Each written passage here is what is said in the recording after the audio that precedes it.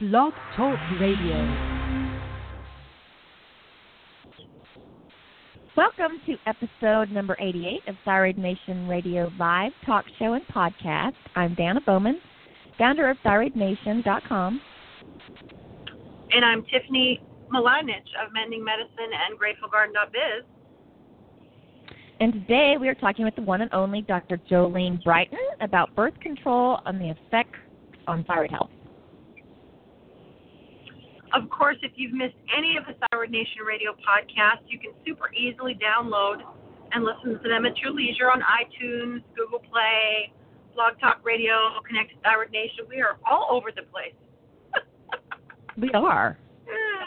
And we are actually hoping that she has the right time zone for the show today. I don't see that she's called in yet, so fingers crossed she will be with us. We have some great things to talk about, and, there's so much information about, birth control and how it affects you now. And, it was just like the standard whatever when we were, growing up tips. So I can't wait to talk to her about it. All right. I want to tell you a little bit about the amazing Dr. Jolene Brighten. Before earning her doctorate of naturopathic medicine at the National University of Natural Medicine, she received a BS in nutrition science and completed graduate coursework in molecular nutrition at Cal Poly. She is a holistic pelvic care specialist and has trained extensively in biotherapeutic drainage, integrated women's health, and chronic disease management. Biotherapeutic drainage. Ooh, we'll have to ask her about that. That's interesting. I know. She's a certified yoga instructor. She's a best-selling author of Healing Your Body Naturally After Childbirth, and she's got a little boy. I've seen pictures. Very, very cute. He is cute. Oh, he is cute. I've seen pictures. He's cute. Oh, she's so good. Of course, she's already here, right? She's just waiting for us to bring her in. Well, awesome. Let's get this Thyroid Nation thriving. Let's do it. Hello? Hi, ladies. How are you today? Oh, good morning. So good. How are you? I'm doing great, thanks. I'm really excited to talk with you. I just realized it's been a year since we chatted. Last time we were talking about libido. I know, right?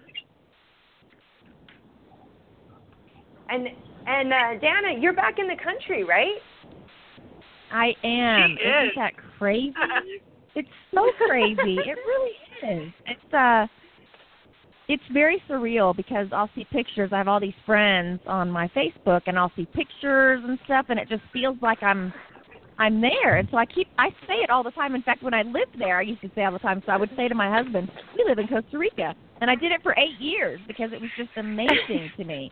And so now I will say, "We don't live in Costa Rica," and he'll be like, "I know, babe.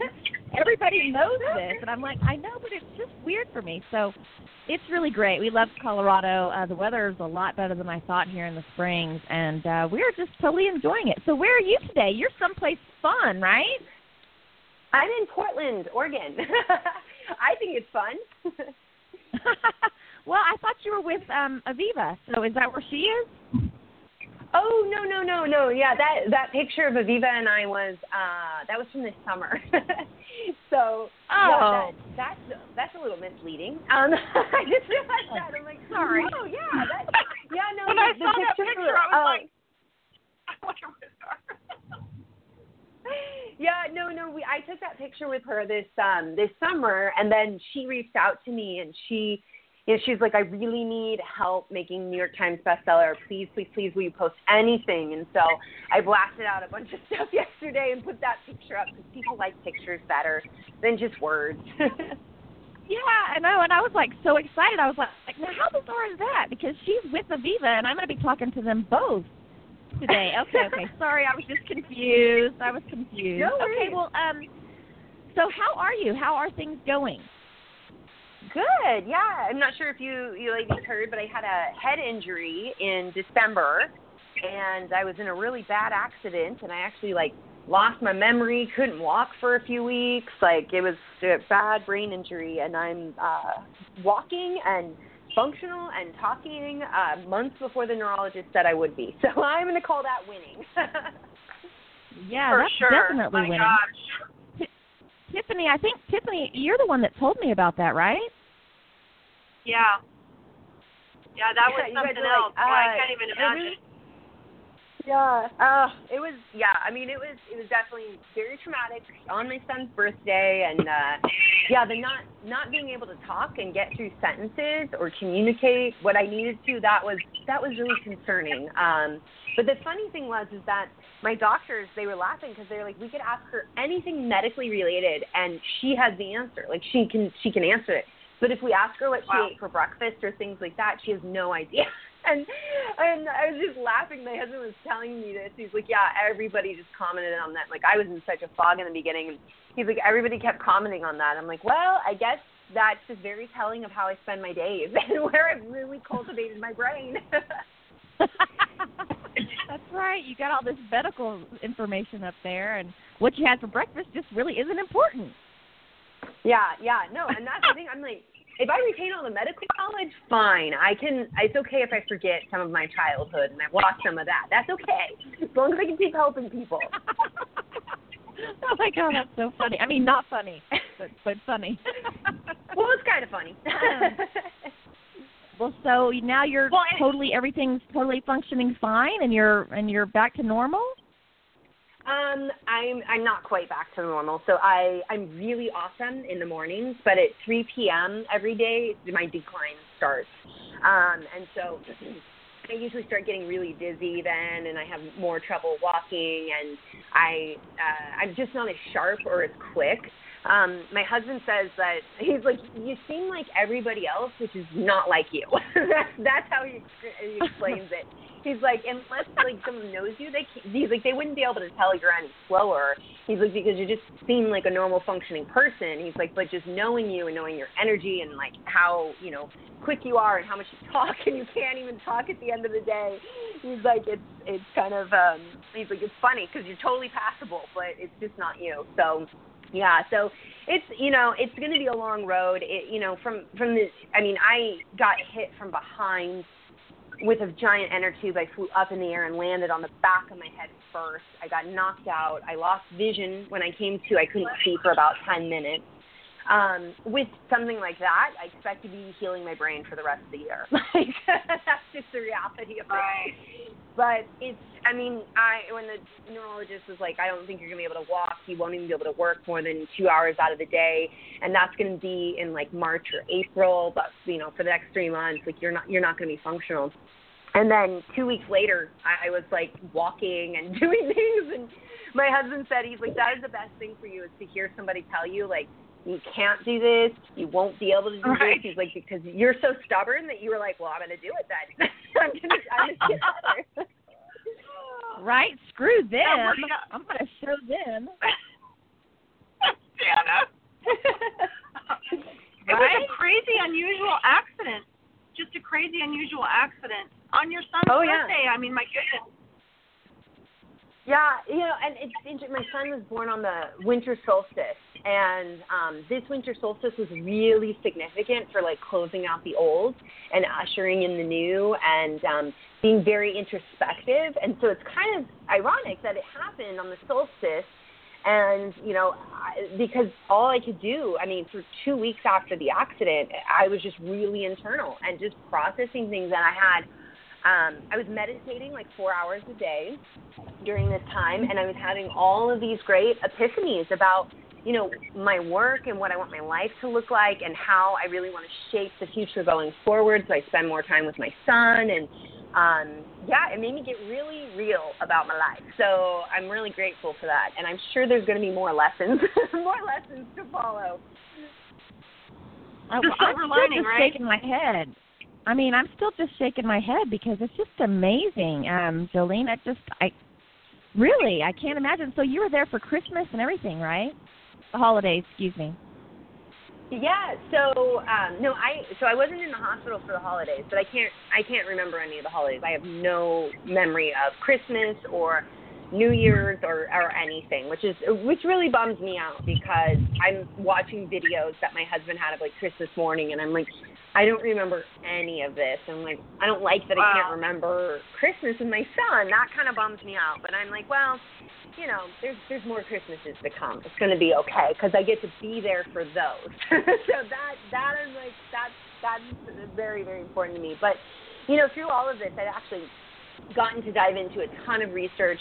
I found that women need to be treated differently for traumatic brain injuries, that you know, women, because of our progesterone fluctuations, that at least this is what I've extrapolated from the research, but if you get hit in the head when you're on your period, you have a better chance of recovering. But if you get hit in the head 2 weeks before your period, then you are more likely to have long-term deficits, and a month later still be debilitated. And it's what they speculate is because of the drops in the progesterone. But you know, I really dove into the research and saw different ways to treat women. And, you know, of course I went to my neurologist and he told me to take ibuprofen and that's it. He was like, take ibuprofen and I would like you to start an SSRI because they have been shown to be helpful in low dose for the brain. But I was also having depression and anxiety, which is really normal after a traumatic brain injury. And so, and he wanted to put me on antidepressants. I was like, no. I have a thyroid condition. I don't need to deplete that. And I have autoimmune disease. Like, we don't need to be making things worse. But, yeah, it's interesting, though, the protocol that I've come up with and I've developed, I started using in some of my autoimmune neurological patients, so people with Hashimoto's that has affected their brain, or autoimmune lupus that affects the brain. And the protocol of what I'm doing is actually working really well for these people. So if I had to get hit in the head to figure all this out, to like help all of these patients, I'm okay with that right now. Oh my God, it's not funny, but I mean, it's a miracle. It's kind of funny. Okay, well, Tiff, you know, you might want to, you know, talk to her on your own time about some, you know, protocols you might want to, you know, implement in your life, because I know Tiff has some brain issues. But really quick, before I forget, I wanted to let you know, Dr. Brighten, that Tiffany is on the air, but not only Tiffany, she's got her 4 kids with her, and they are heading to SeaWorld. And so I wanted to introduce you to all of them. She has Michael's the oldest, then Joanna, then Samantha, and then Daisy, and they're all with her in the car, and they're being really quiet so we can have our radio show. Oh my God. That's so awesome. I can't tell you how many times, like, I've been with my family somewhere, and I'm like, I have to go hide in the bathroom of the closet and do this interview or do this call real quick. Me too. And, you know, I used to, like, have to. Go ahead. No, I was going to say all the kids started laughing when you said Tiff's got some brain issues. I'm sure they could probably spend some time talking about that. I just thought that was funny. It was perfect. I used to have to hide under the covers, Dr. Brighten, because it would rain so loud in Costa Rica, and so you'd find me like the bathroom with a big blanket over my head. Travis took a picture of me one time. I was like suffocating, but I was on the air. It was just so funny. And you could still hear it. You could still hear the rain just going crazy. Quick question for Dr. Brighten. I just want to ask you real quick, was like increasing a T3 or increasing your thyroid medication, did you try that at all during that to see if that was helpful? Oh, yeah. No, I definitely did. So I had so many friends. Like, I was in a fog. So I, in my moments of clarity, would, like, send out SOSs to other doctors that were friends of mine. Right. And so, yeah, so that was one thing. When a friend of mine, she found out that this happened, she texted me, first thing, she's like, up your thyroid medication. And I was like, oh, yes. Like, I was obviously not thinking about this. My brain was just in survival mode. So I was like, oh, yeah, duh. Of course I want to do that. And when she had sent that text, that was like a week after it happened, and I was already starting to notice that my elbows and knees the skin was getting really thick again. My skin was really dry. Right. I was shedding more hair. Yeah. And then, of course, I was sleeping all the time, but you can't tell. You had a brain injury. Who knows why you're sleeping all the time? But, yeah, and I was freezing cold again. And so I ended up going up in my dose, and that definitely helped. Progesterone therapy, I was on progesterone therapy, and then on day 21 of my cycle, which is when your progesterone goes highest, that was when my brain actually woke up. That was the first time I woke up, and that's when I knew I was onto something with the progesterone therapy. And so I'm in my second cycle now, and day 21 was just a couple of days ago. And again, I just had major improvements happen when my progesterone went up. So the progesterone therapy has been really helpful. That's awesome. Well, that brings us to our topic. It is very cool. So now we're going to talk about literally how the birth control pill, and I know so many people, particularly in mine and Dana's generation, just got so incredibly jacked up, for lack of a better, more professional way to say it, from birth control. So tell us a little bit about that, and the long-term effects of it that no one told us, however many years ago. Yeah. So, first off, I want to start by saying and acknowledging, like, I've been there too. I spent 10 years on the pill. I even went as far as stopping my period and doing period suppression, where I was only cycling 4 times a year because my doctor said this was all safe and this was all fine. And so a lot of women, that's how they find themselves on the pill, is a doctor saying, here, take this. It's going to help you for X, Y, and Z.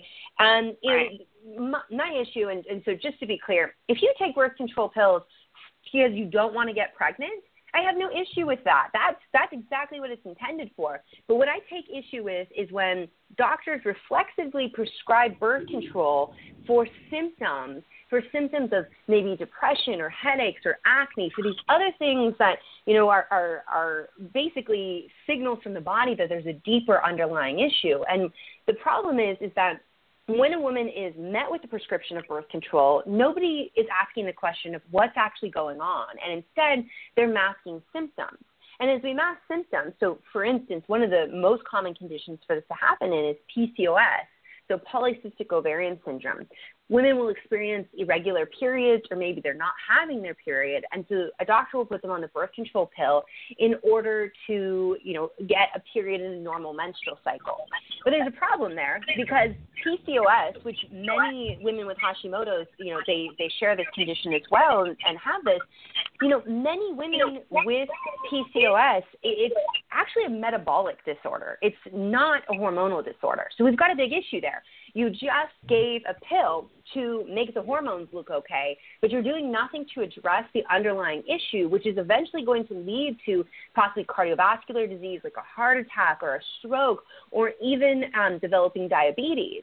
And, what's even more concerning, to these women is when they end up in my office trying to get pregnant in their 30s, and they realize that they're infertile, and the issue has actually been brewing for decades that they've been on this pill, but they had no idea that they had any hormonal issues or any issues at all, because it was masking the symptoms. And so, that's my one beef with using birth control pills to mask symptoms. Now, if you just can't get pregnant and the pill is the best thing that works for you, I get that. But your doctor should be talking to you about the side effects and the long-term consequences of taking the pill. And so, I think the first place we all go to in our minds when we think about side effects of the pill is the risk of stroke or the risk of cancer. And so those are like the big ones, and they're very serious. So yes, of course, we want to be thinking about those. But for women with thyroid disease, there's actually, what I call these just 4 big categories that we have to think about. And that includes the gut, nutrient depletions, hormone imbalance, and inflammation that's caused by the pill. And, so to start with the gut, so we've got these 4 big categories. And the gut, of course, that is what we all want to talk about all the time, because this is really the seat of health and also the place where all disease begins. And so it's very problematic for a woman with thyroid disease to be taking the birth control pill, because the birth control pill actually causes inflammation in the intestine, and it disrupts the microbiome. And so when we disrupt the microbiome, most women, that are listening to this probably are familiar somewhat with the microbiome and the bacteria and how they really help modulate the immune system. And so when we disrupt the microbiome, we start to have issues with immune system dysregulation. If we've got inflammation, we're going to start to have problems with hormone imbalance. That all is stemming from the gut. But we also know that the gut is where a lot of your thyroid hormone gets converted. So the gut and the liver are 2 sites where you convert T4 to T3, the active thyroid hormone. And so if you're taking a pill, you're actually kind of bogging down those systems, so to speak. You're disrupting your microbiome, you're affecting the gut in a negative way, and then the liver's having to process all of this extra hormone. And all of that can mean that your thyroid hormone doesn't get converted at the rate that you need, and T3 is your metabolism, your mood, your energy. It's all the good stuff. So when you don't have adequate amounts of that, you're definitely filling it. But the last thing I would say, the effects of on the gut are so pivotal that there was actually a study that came out of Harvard, and it showed that women who used oral contraceptives had a 300% increase in the risk of Crohn's disease, which is an autoimmune gut disease. Oh, wow. Yeah, I mean, that's how much it affects the gut, a 300% increase. And so, Crohn's disease is an autoimmune disease of the gut. It all comes back down to leaky gut, imbalance in the microbiome. That's what's really leading to Crohn's disease. And, you have to have the genetic susceptibility. But it's pretty profound to see that in the research and the literature coming forward that, the birth control pill could actually trigger an autoimmune condition in you. And so, we're not there in the research yet to say conclusively that, yes, the birth control pill does do this. We can't say that. But there are certainly signs right now that are pointing to the fact that there are mechanisms in which the birth control pill can disrupt and cause inflammation, do all these other things that we know do lead to autoimmunity. And so it's a big question right now of, how much of a role does the birth control pill actually play in this?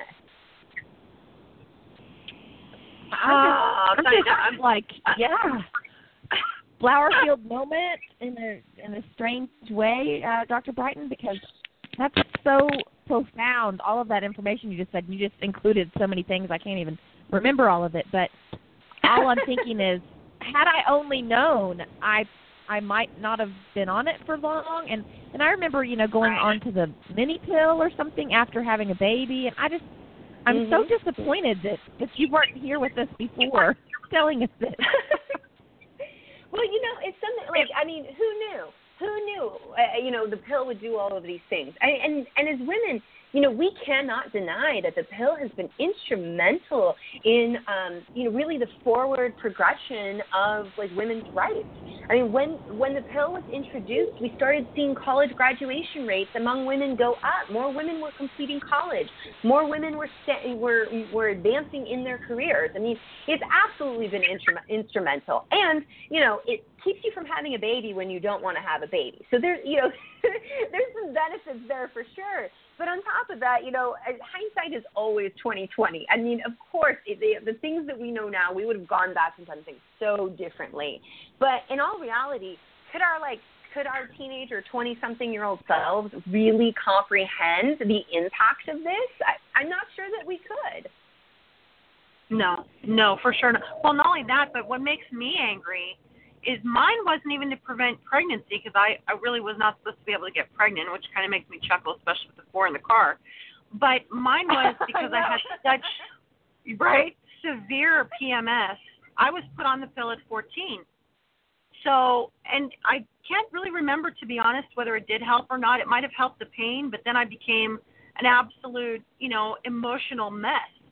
But what makes me frustrated is that they would use that.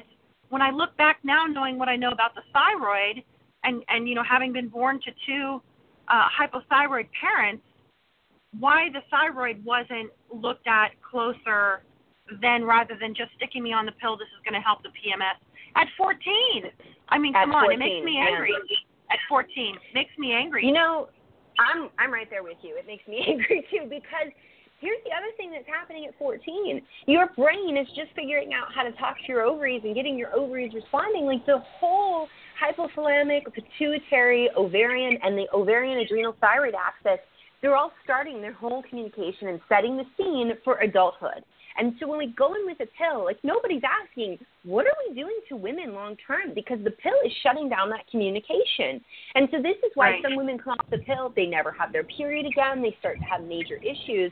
And, using the pill for PMS, that one really rubs me, because PMS is an issue generally with estrogen dominance, liver clearance of, of the estrogen itself, gut health of getting that estrogen out. And when you give the pill, you only make all of that worse. So you didn't actually address the underlying issue. And then you loaded up some estrogen on top of all of that.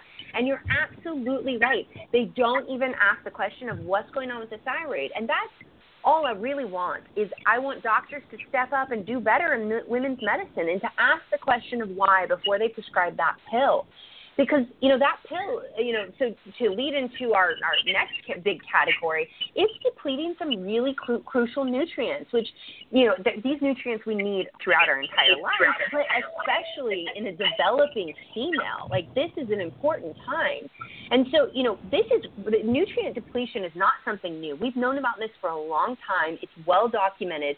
When I was studying nutrition in my undergrad, it was something that even came up in our nutrition courses was if a woman was on the pill, she needed to have, targeted nutritional therapy because she's depleting folic acid, other B vitamins like B2, B6, B12, vitamin C and E, which are really potent antioxidants. We know the pill depletes antioxidants. And then crucial minerals like selenium and zinc. And, when we're talking about a gal with thyroid issues, I mean, this is major because, without selenium and zinc, you can't even convert T4 to T3. And so in itself, the pill can actually deplete nutrients, which can cause a thyroid condition. It can cause you to have hypothyroid symptoms, but you don't actually have a thyroid disease or thyroid disorder. It's just the effects of these nutrients. And all of these nutrients that are being depleted are absolutely essential for thyroid health. Wow. And adrenal, I hear those B's, and I'm thinking adrenals are starving too from the pill. Yeah. Gee whiz. It's like the vitamin C. Oh, yeah. Magnesium. I mean, you can't even run your Krebs cycle without these, which is the way we actually generate cellular energy, our ATP. I mean, that's how significant these nutrients are. And not to mention that, heaven forbid, you become pregnant while you're on the pill or coming off the pill and immediately become pregnant because you're depleted in folate, which is crucial to baby's development, in which, you need folate before you even figure out you're pregnant. I mean, before that positive pregnancy test, baby already needed that folate. And so this is really problematic when we're talking about women of reproductive age, especially if we compound nutrient depletions with a thyroid disorder. Well, we must be on a hive mind. We must be on a hive mind, Dr. Bright. I'm sorry. I was just going to say I'm sitting over here infuriated, and I'm not usually like this, and with all this whole women's stuff political going on right now, which I do not want to talk about, but I am sitting here thinking, what should I put on my poster for my picket sign? Because I'm just, mad. I'm frustrated. Informed I had a friend consent. I had a friend who used the copper IUD, and that's a non-hormonal type of contraceptive, and I'm thinking, well, gosh, she was so smart because, I was just popping my pill every day. Yeah, and the copper IUD, I mean, it works for some women. It doesn't work for everyone. If you have severe cramps or really heavy periods, the copper IUD is not going to work for you. I'm also apprehensive in giving copper IUD to vegans or vegetarians because if you start having heavier menses, because, a vegan or vegetarian diet isn't rich in bioavailable iron. Sure, certainly you can get iron from your plants, but it's not as bioavailable. We run the risk of depleting iron if those periods become heavy. And, this is a personal experience of my own. I got an IUD placed, and I was a vegetarian. My periods got heavier. I didn't change my diet to correct it. And then I went in and saw my primary care provider because I was getting winded when I was working out. And it turned out, my ferritin, which is the storage form of iron, should be 80, 90. Mine was 3. It was super low. Wow. And at that point, my doctor said, well, you can supplement. I had been a vegetarian for 10 years. And I didn't have any issues until I had the IUD. And, it was just something where I was like, well, I'm a food is medicine kind of gal. And if you're telling me right now my diet's not serving me, and I tried to get my iron levels up with my diet, that's when I reintroduced meat because I was like, I love the idea of being able to take a supplement and fix some of these things and modulate things, and that's all great. But it always starts with food. And if your diet's not serving you, you definitely have to examine that, because you can't out supplement a diet that isn't meeting your needs. Yes, that is so true, and I see a lot of people doing that now, Dr. Brighten, don't you? Where they're going, I'm going to take all these supplements, and they almost feel like it's going to correct a poor diet, or and it just doesn't. Yeah, it's something I see a lot with adaptogenic herbs, B vitamins, things to help with the adrenal glands. I think that's the most common, is that people are looking for these quick fixes, and I always got to have the real talks with my patients of, like, I can't out supplement your stressful job. Like, we can't do that. If your life is nothing but stress, adaptogenic herbs will not save you. Now, they will help you significantly, but you have to look at, what's really going on in your life that's contributing to these things. But back to your point about your picket sign. We don't have to talk about politics. I'm fine with that. But I wanted to say, the thing that we should just be asking for women, and the thing that I'm asking for as a doctor, is that we give a true informed consent, and we help women understand their bodies so well that they can make the best decisions for themselves. It's not our job as doctors to make decisions for our patients, at least not in this arena that we're talking about. But, it's how many women would elect for the pill, if they knew some of these things? They should have this information. And at the same time, we can be helping them and supporting them so that, the negative effects of the pill are somewhat mitigated. So the impact isn't so great. Right. And it all comes down to choice, right? Informed consent and choice. That's it. Oh, choice. Pretty simple. Big fan of that. It's pretty simple. It's my really body, simple. And if my doctor's not going to make that choice for me, then the government sure as hell shouldn't make that choice for me. I don't know. We're off politics. Let's flip the switch, because I'm pretty sure all of us girls agree. Well, the thing I want to say about choice that's really important is that every woman should have the right to choose, and no woman should be judged for choosing that. And so I'd like to be clear about that. But if you're listening to this and you decide to take the pill and that's the route you go, I'm not going to judge you for that. I don't know what your life is like. You live in your body. You are the only person that knows what normal is, and you are the only person that knows what's the best decision for you in this snapshot of time, like right here, right now. Your doctor can't know what's the best decision for you. Let me ask you a quick question, Dr. Brighten. Since we're on that, and birth control and choice, and so many of us now, we're working, there's so many other things going on. So what do you say to the woman who's going, God, but I've got to take them. I cannot get pregnant. You know hormones better than just about anybody. Is there anything else that people can do besides birth control pills that isn't going to jack up all their hormones, that they can safely, not get pregnant by doing? Yeah, so IUDs are great for that. So now here's the deal.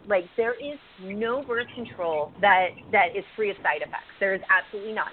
So this is a matter of weighing side effects for yourself. So copper IUDs can be fantastic for women, but like I said, they don't work for some women because of heavy periods of cramps. And also, there are some women that, there's no concrete evidence of systemic copper toxicity with an IUD, but there's certainly lots of anecdotal evidence, which I think anecdotal always comes before the actual hard research. So it's worth paying attention to. And there has been research to show that there's higher concentrations of copper localized in the uterus. So it is possible that this is leaching copper and that you are absorbing it. And so that's one thing, because that can make zinc depletion worse, which is important for thyroid health. So IUD, I think, is great. There is the Marina IUD and Kyla and some of these other ones that are hormonal based. Those ones, I have some women that do great on those, but I've had some women have major mood issues with using those. And so it's something that I always prefer that we have no hormones coming in the body, because then I can see exactly what's going on with your hormones, and that is a huge measurement of your health, and we get a true picture. But another method that a lot of my patients actually use is actually the fertility awareness method, and combined with condoms sometimes. And the fertility awareness method is something that, forever as women we've heard is it doesn't work, you might get pregnant, it has a high risk of getting pregnant, and it's really been, I think, in a lot of ways, just dismissed. But, what I'll say about the fertility awareness method is there are studies showing that it is effective and that efficacy rates are pretty high. There was one study that followed women for over a year, and they found that in women who were doing the fertility awareness method correctly, there was the pregnancy rate was 0.6 per 100 women, which is pretty phenomenal. But what I'll say about the fertility awareness method is the side effect of that one is getting pregnant. So if you absolutely cannot get pregnant, then, that's something to really consider. But with charting your body temperature, cervical mucus, and then using condoms during your fertile window, which is only about 6 days out of the month. I mean, it's your egg, when you ovulate, it's only going to live a max 24 hours. And then sperm lives about 5 days. So 5 days before ovulation, if you had intercourse, sperm may be hanging around, you could get pregnant. And then the day that you actually ovulate. And so if you're having protected sex during that time, then odds of becoming pregnant are much, much lower. And so, there are other methods out there, that are non-hormonal and work well. And I've had, it's something, the way I was taught in medical school, fertility awareness method, is not 100%. And so you shouldn't recommend it to patients who don't want to become pregnant. But I've had enough time to observe women, for a long time using this method, and they don't get pregnant. And then having patients who then, subsequently the next month just decide to try to get pregnant and do. So it's not a question of infertility. It's that, they know their body so well. And here's the thing, whether or not you use fertility awareness method for birth control, I still highly recommend that women get into the habit of tracking their cycles.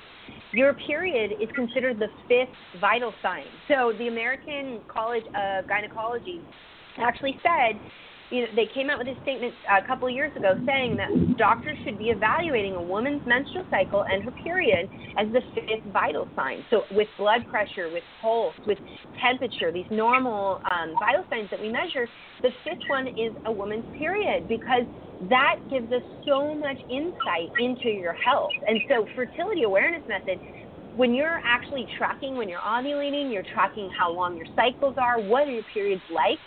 When a woman comes into me with this information, that fast tracks her healing.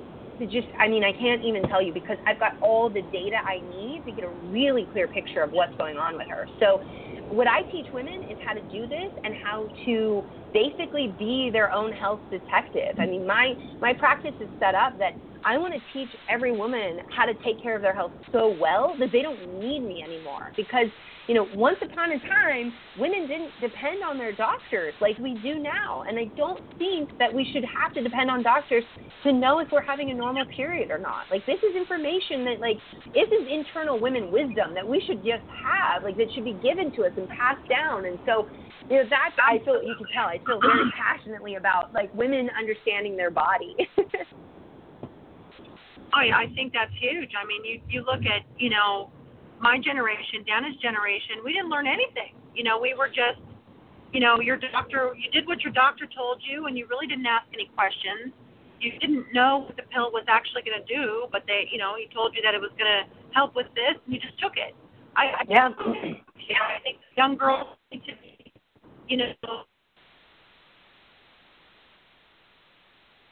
and understand what you're choosing to do to your body. Yeah. And that's the thing is that, when you look at birth control, you just got to weigh all the pros and cons and look at it for you, and then understand that if you start the pill and you suddenly have symptoms or you're feeling depressed, that's a real thing, and that's not working for you. And the reason why I bring this up is because, there's clear medical gender biases that exist in medicine. This is nothing new. We've been talking about this for decades, that, a lot of studies are set up on men because they're less complicated and that they don't translate to women. And because of that, women don't get the best care possible. But, what's really interesting, and I wrote a whole article about this on my blog because I was so just flabbergasted, I guess is the word. You know, when we saw the JAMA study come out on depression, 1 million women studied. And what they did is they looked at the correlation between birth control use and the new diagnosis of depression. And I was appalled to see how many experts were so quick to dismiss it and say there is no correlation between depression and the pill. Something women have complained about forever. So let's keep that in mind in this conversation. Forever. Women forever, right?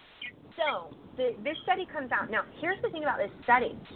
When they looked at newly diagnosed depression, they were looking at women who were admitted to a psychiatric hospital. We're talking big-time depression, massive depression that left them being hospitalized after beginning the pill.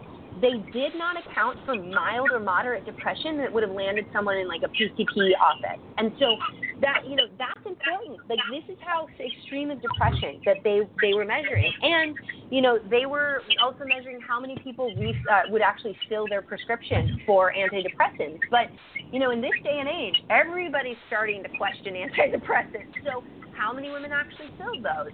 So, you know, there were flaws in that study, sure, because all studies have flaws. We can't be perfect. That's okay. Like, this is how we make progress. But, you know, people were so quick to dismiss that.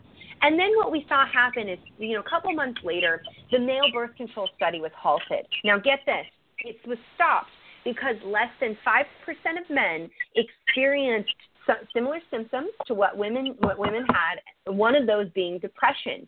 So in this male trial, they stop it because they say, okay, less than 5% of men are experiencing depression. Therefore, we're going to stop this study because these side effects are too much for a man to deal with. Except that the side effects of depression are higher in female birth control. So, you know, to bring this back around, you know, this begs the question of why is it okay for a woman to suffer needlessly with depression and be told that the birth control pill has nothing to do with that, but we won't even continue a trial that causes depression in men that is a lower rate than what we see in women. I mean, that's astounding to me. Oh, where's my picket sign? We're thinking the same here, Dana. So let me ask you a quick question because you know, if I had to go over and do it again, I honestly would not have done it. I don't think, particularly having you know so many genetics for thyroid issues. So let's just talk a little bit about somebody with an underlying thyroid issue, and their doctor says, well, let's do the pill, let's try the pill. Can you explain, and I know we have, but really specifically, so when a person chooses to take the pill, get ready to put this pill in my mouth, what is about to happen to their body?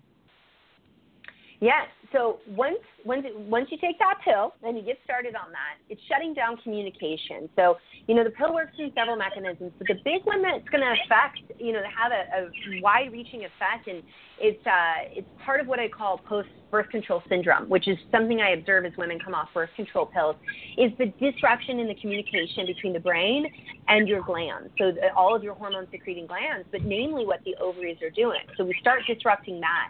The pill goes into the intestine.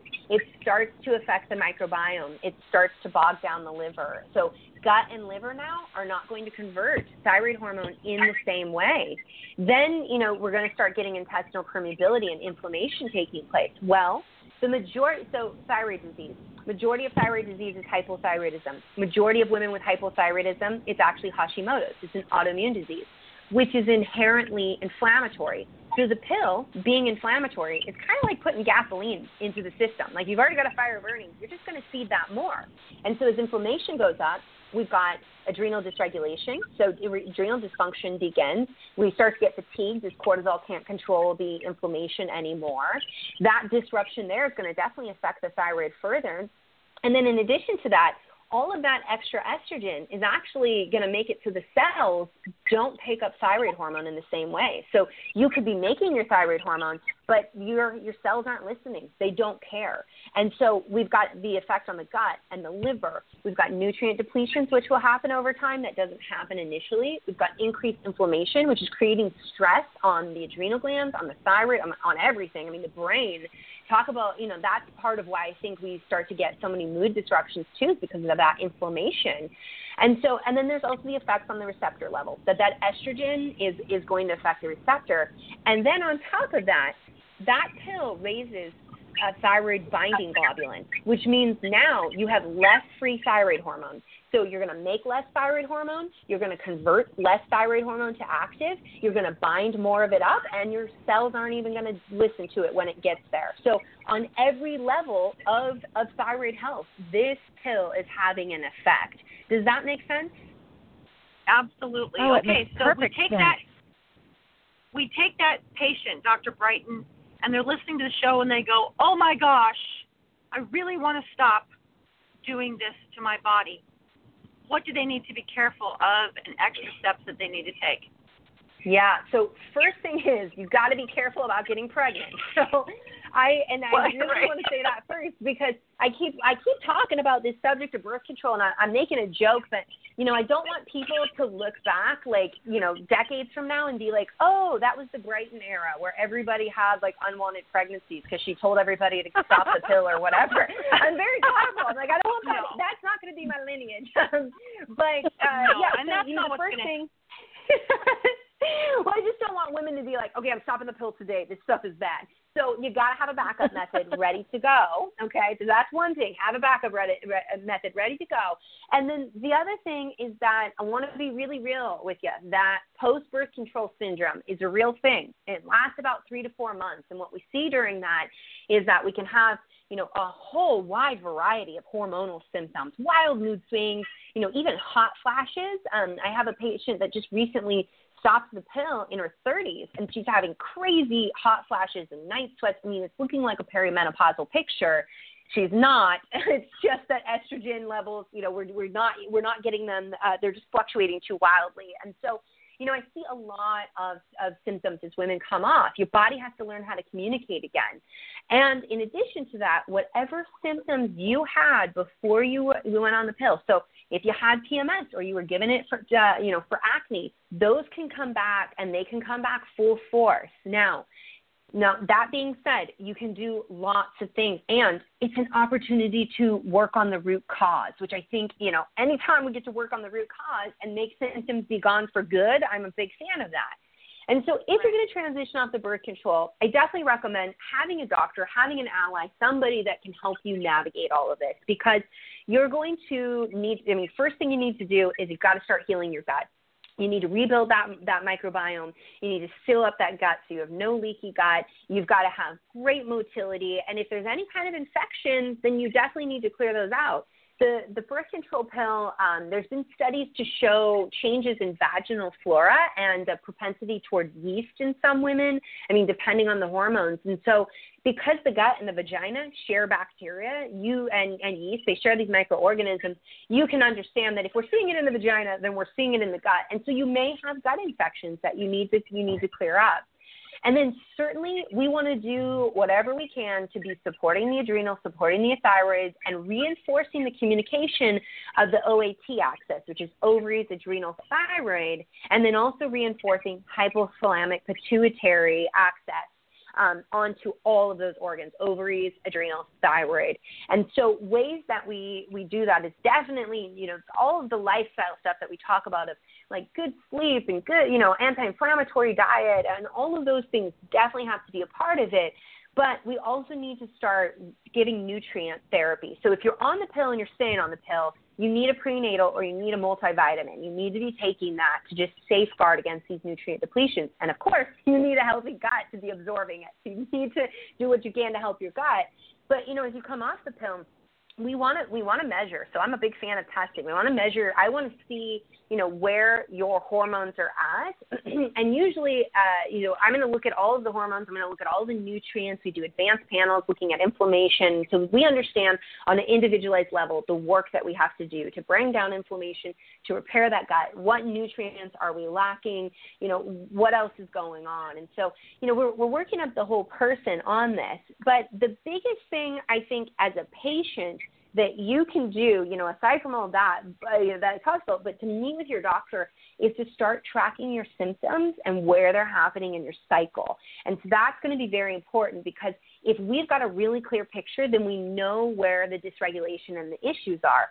For most women with thyroid issues, it's going to be inadequate progesterone and estrogen dominance issues that we're going to have to work on. And again, all that's going to come back to doing a liver detox. So get the gut working first. Feed that microbiome, make sure you're having a bowel movement every day. And then I generally put women through a liver detox, at least for 30 days, doing a medical grade liver detox to really support that liver. And the reason why I do that is I found that if we go in and we really get that liver happy and healthy, a lot of the hormonal symptoms they're gonna resolve a lot quicker. So gut and liver are definitely paramount to all of that. Does that make sense to you? Is that all clear? Absolutely all clear. Now I've got one more patient for you, Dr. Brighten. Yeah. So we have the gal that comes in that's not so much worried about the toxicity of the birth control, but you know what, Dr. Brighten, I want to get pregnant. So I want to go off the pill. Are there any special concerns? I mean, obviously we went through that. Those would be included in someone who wanted to get pregnant. But any other special concerns? And it's important to me, especially as a health syndrome survivor. What do you tell the woman who's coming off the birth control pill that wants to get pregnant? I tell her to please give me 6 months. So usually when women come off the pill, they want to be pregnant right now. So why do I say 6 months? Here's the deal. So the egg that you get pregnant with started its maturation process 90 days before you ovulated it, okay? So 3 months prior, that egg was maturing. And as it matures, it is very susceptible to environmental toxins and to basically what happens is peaks and troughs of methylation. And so this is important because methylation protects this egg, but the birth control pill depletes folate and B12, which are what you need, and magnesium and these other minerals for actual methylation process. So your methylation, your ability to methylate is going to be down. And so that egg has not been protected in the way that we want it to. So I want to spend 90 days at least helping build the healthiest egg possible. But my perspective is this: you cannot just work on a healthy egg. It's all about the seed and the soil. You don't take the best heirloom tomato seeds and then throw them in any soil and expect that they're going to thrive. It doesn't work that way in nature. It won't work that way in your body either. And as a special, little side note to all of this is that we know women with thyroid disease, especially with Hashimoto's, we have a higher risk of having a child with autism, also Down syndrome as well. But, now autism is multifactorial. It is never the mother's fault. I want to be very clear about that. There is so much going on in this world that is out of our control that I do not believe we can point the finger at mama, ever. And that is my stance on that. But what I will say is that we also know there's methylation issues in babies with autism. So, and environmental toxins can play a role. So that's another reason where we've got to work on all of that process before conception.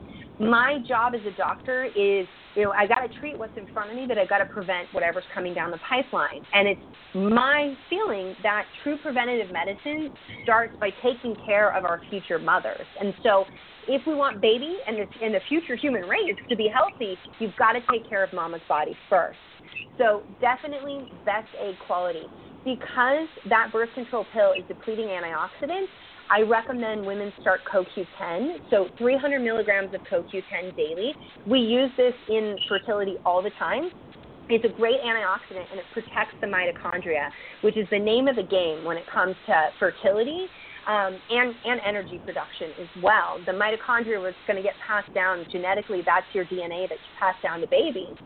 So, CoQ10, definitely want to get that going.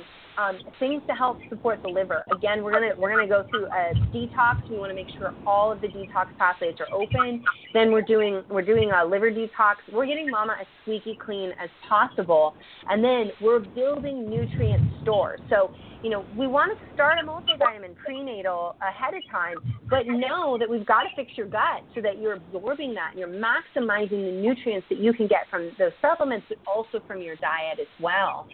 And then the microbiome is critical in fertility. So the pill, it just messed up that microbiome. And why this is important is there's actually been new studies coming out showing that the microbiome influences implantation. So a couple of things here actually with the pill is that the embryo scans the environment to see if it's safe to implant. We know that implantation will not happen if there's high levels of inflammation, if there's not adequate nutrition present, and there's also the effects of what is happening in terms of the pill disrupting the microbiome. And so, there was a recent study on IVF, and that you've got to have a healthy microbiome for implantation. And so that's the other reason why we want to be working on that. And, with women with thyroid disease, you always, always, always must get your thyroid checked. If your TSH is 2.5 or higher, you need to get that down before you become pregnant. Less than 2 is where I want to see it. The reason for that is because pregnancy is a stress test for the thyroid. You increase your needs for thyroid, the demand goes up like at least 50% in most women, that they'll need to see an increase in their medication or their thyroid, they're going to have an increased demand on that.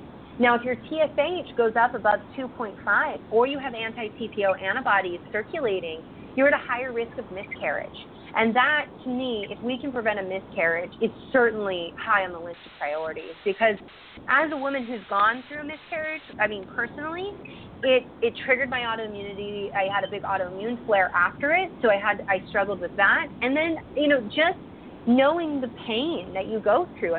It's incredibly heartbreaking that if I can prevent that in a woman, then I certainly want to do that. Of course, miscarriages, they can happen, and we can have no idea why, and it's nature doing its job. It's really nature saying, this is not going to be a viable pregnancy. This is not compatible with life, so we're not going to move forward with this to protect you and to protect what that life was that was forming. And so that is your body being very wise. But of course, if it's because of mismanagement of thyroid disease, that's not your body being wise. That is your doctor not looking out for you and not educating you. And so I really want to say that piece because it's so important in women with thyroid disease. I want to just take a minute to tell you how important and how grateful. I'll tell you how grateful I was having HELLP syndrome with my first child. And then when I came off nursing my fourth child, Daisy, is when my B12 dropped critically low. But I actually wrote Rainbow Light. I used their complete prenatal system. I was on that for, I don't know, like eons, 12 years or. But after I actually knew all this about the thyroid and everything, I wrote them a letter. And I said, I just want to take the time to thank you because I didn't go on those prenatal vitamins until 8 weeks into my pregnancy with my first child. And he was the one that I had the HELLP syndrome with, and I was extremely ill. But long story short, that prenatal vitamin had 200 micrograms of selenium. It had plenty of iron, plenty of B12. And when I got so sick after I went off of them, I realized how much it had protected me during that time because they told me I could never have another child again that wouldn't have the HELLP syndrome. I had 3 healthy girls with absolutely no problems. And, prenatals are so important. Nutrients are so important while you're pregnant. And I know you probably have a favorite prenatal vitamin, and that was just my experience with that company, and who knows, what I would choose now. But although I think that machine has stopped. But the importance of being nutrient dense, if I had to go back, Dr. Brighten, and do it all over again, it would be of utmost importance to prepare my body to be pregnant, to bring these amazing creatures into the world, Yeah. And, you know, it's a great point that you bring up, that a prenatal having 200 micrograms of selenium, or at least 100 micrograms, and then we can supplement beyond that. But, yeah, I see prenatals out there. So in pregnancy, the requirement for iodine is 300 micrograms, which part of it is supposed to be dietarily taken in. But, I'll see prenatals out there with really high levels of iodine and really low levels of selenium. And I've had patients come into me, and they've taken that during their pregnancy, they take it in postpartum, and they end up with postpartum thyroiditis. Now, I can't say whether or not that prenatal caused it, but I definitely know that the imbalance, too much iodine relative to the selenium, definitely can tip the scale when it comes to an autoimmune flare in women with thyroid disease. So, it's great that, you found a prenatal with 200 micrograms. I think that's absolutely, it's so essential to be taking selenium in pregnancy, especially if you have a history of thyroid disease, because it can prevent an actual autoimmune flare from happening in postpartum, which is super common, not talked about, but super common. Right. And see, my antibodies and the B12 and everything showed up about 3 months after I stopped my prenatal vitamins. And, I will always wonder, because I think that one had like 150 micrograms of iodine. It wasn't anything crazy. But, in the selenium, and you look at the Bs and the B12, and I honestly, it sounds so stupid, but I cried. And I said, you know what, I just want to thank them, because this was 15 years ago. My son is 15. So the whole selenium, that wasn't, I don't think, really on the forefront of people's brains. They may have known about it, but I was so incredibly grateful. And, what I wouldn't have given to prepare my body for him before I knew that he was coming. If I had to do anything over again, I don't have too many regrets, but that definitely is one of them. Yeah, I wish I'd known more. Oh gosh, yeah. I could tell you, there's so many times that I can count where I'm like, if I had just known this. But you know what? We didn't. We were doing the best we could with the information that we had. That's how we operate. And there's a reason why people are always saying that hindsight is 20/20, because it is. Right. And it's so much easier. So, it is a lot easier to look back and say, oh, it was like actually X, Y, and Z, and then if I could have done these things. But the reality is that, when you are in the thick of it, you are too close to the situation to see what's happening. What I tell patients is, when they're trying to navigate their health and they feel so frustrated, it's like holding a book right up to your face and trying to read it. You can't make out what the words say. You need someone like me who can step back far enough to read those words to you. And that is what my job is. That's what a doctor should be doing, is explaining to you how your symptom picture fits, whatever we believe is going on, whatever the hypothesis or diagnosis is, and then what treatment we're going to do and how that treatment's going to help you. Like, these are the kind of conversations that we need to be having with women, and never, never, never should we be harping on, well, like I call it finger wagging. You shouldn't be wagging your finger at a patient being like, you should have known better, you should have done this differently. You would have. You would have if you knew, if you had the information. Right. For sure. What I wouldn't have given to have a doctor like you. For sure. That's what I'm thinking. I'm thinking that, this whole conversation, just this past few minutes, I was sitting here thinking, I guess my brain's in a weird mode today, because I'm like, wow, she would have just made herself the best Super Bowl commercial ever, because I will hire you and have you as my doctor if I was getting pregnant, like ASAP. I was just, I don't know, my brain's in a weird place. So that was fantastic. I love that you say all you just said. I actually said to my husband the other day about like how stressful it would be to be one of those people who develop Super Bowl commercials, because you have to get it right and there's so much writing on it. And so it's funny you bring it up, because I'm like, oh, that actually gives me a little bit of a panic to be on a Super Bowl commercial. Oh no, I think you'd rock it. I think you'd rock it. Absolutely. Well, we'll see if the NFL wants me on anytime soon. Oh my God. This has been fabulous, Dr. Brighten. I'm messaging different people that I know saying, you have to listen to the show. You have to listen to the show. Truly, where were you in my life? I'm so glad you're here now, and we thank you for all you're doing because this information is fabulous. And the way you say it and the way you make us feel so empowered and you're not judging, it's a delight. So thank you for all you're doing, really. Oh, well, thank you for saying that. I really appreciate that. Yes, we're incredibly grateful. Yeah, we are. And so you definitely need to pick up her book, and you definitely need to harvest and love those eggs before any babies pop out if you can. So if you need some help, Dr. Brighten, drbrighten.com. So we will tell everybody where to find you. This has been an absolute dream show, and I just really appreciate you. Oh, well, thank you. I appreciate you ladies. Like, seriously, you guys are such a movement, and you are educating so many women on how to heal their bodies and how to take care of themselves. I just am so grateful for the work you do in this world. Oh, thank you. Thank you. Everybody's in happy love moment. Happy love moment. I get to go into SeaWorld with this total fluff mode. I love it. Awesome. Guys, have a blast. Ladies, I hope you have a great day. Thank you. Thank you. You too, Dr. Brighten. Thanks for taking the time. Yeah. Take care. Okay, bye-bye. Bye.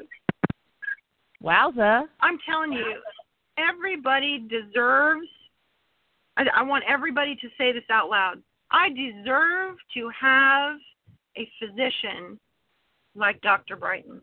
Every woman deserves to have this woman for a physician.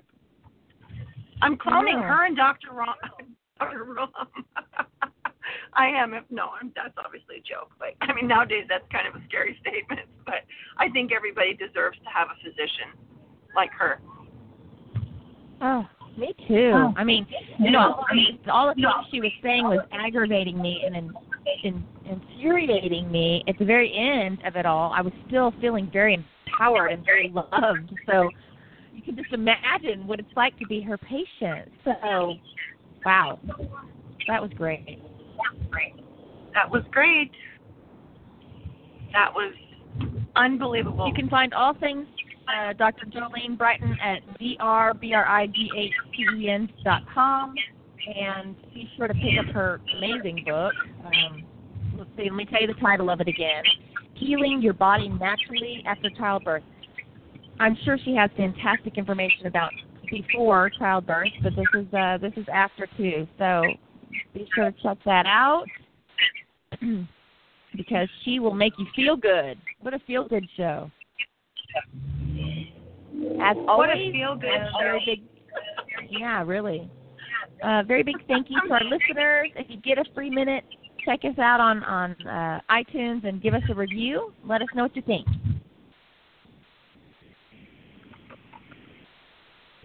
And be sure to check out Thyroid Nation Essentials at thyroidnation.com. I can't. Are you still there? Because we, I'm here because these are products that we created with love and light, and Tiffany and I told ourselves whether we sell one or not, we are putting this out into the world with all of our heart and our love because they are great products and good for you. So check it out at thyroidnation.com, and make sure to follow us on all the social media outlets, and check out our Hotkeys and Graves Facebook support group. And most importantly, Dana. Yeah. Okay. Good. Thank goodness. I was like, oh no, she's not going to remember.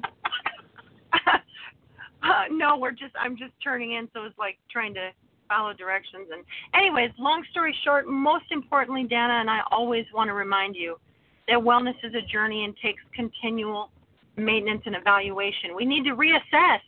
I mean, look at Dr. Brighten, she's a perfect example, a head injury. It's time to reassess. You cannot just take the thyroid medication and be finished. It doesn't work that way. It's not that easy. You need to constantly be in check with your body and be paying attention to what it tells you. Yes, you do. Okay, guys, this is Dana, your Thyroid Nation Gringatika. And Tiffany Mladnich. bringing the collective voice of thyroid thrivers worldwide so that together, united we heal. Great show. Thanks, guys. Bye-bye. Have a wonderful day. Have fun, girls, guys. Thank you. Say bye. Bye. Bye. I got all of them. Hey, where's Mike? Say bye, Mike. Bye. Bye, baby. Bye. Have fun. Bye. Thank you. I will.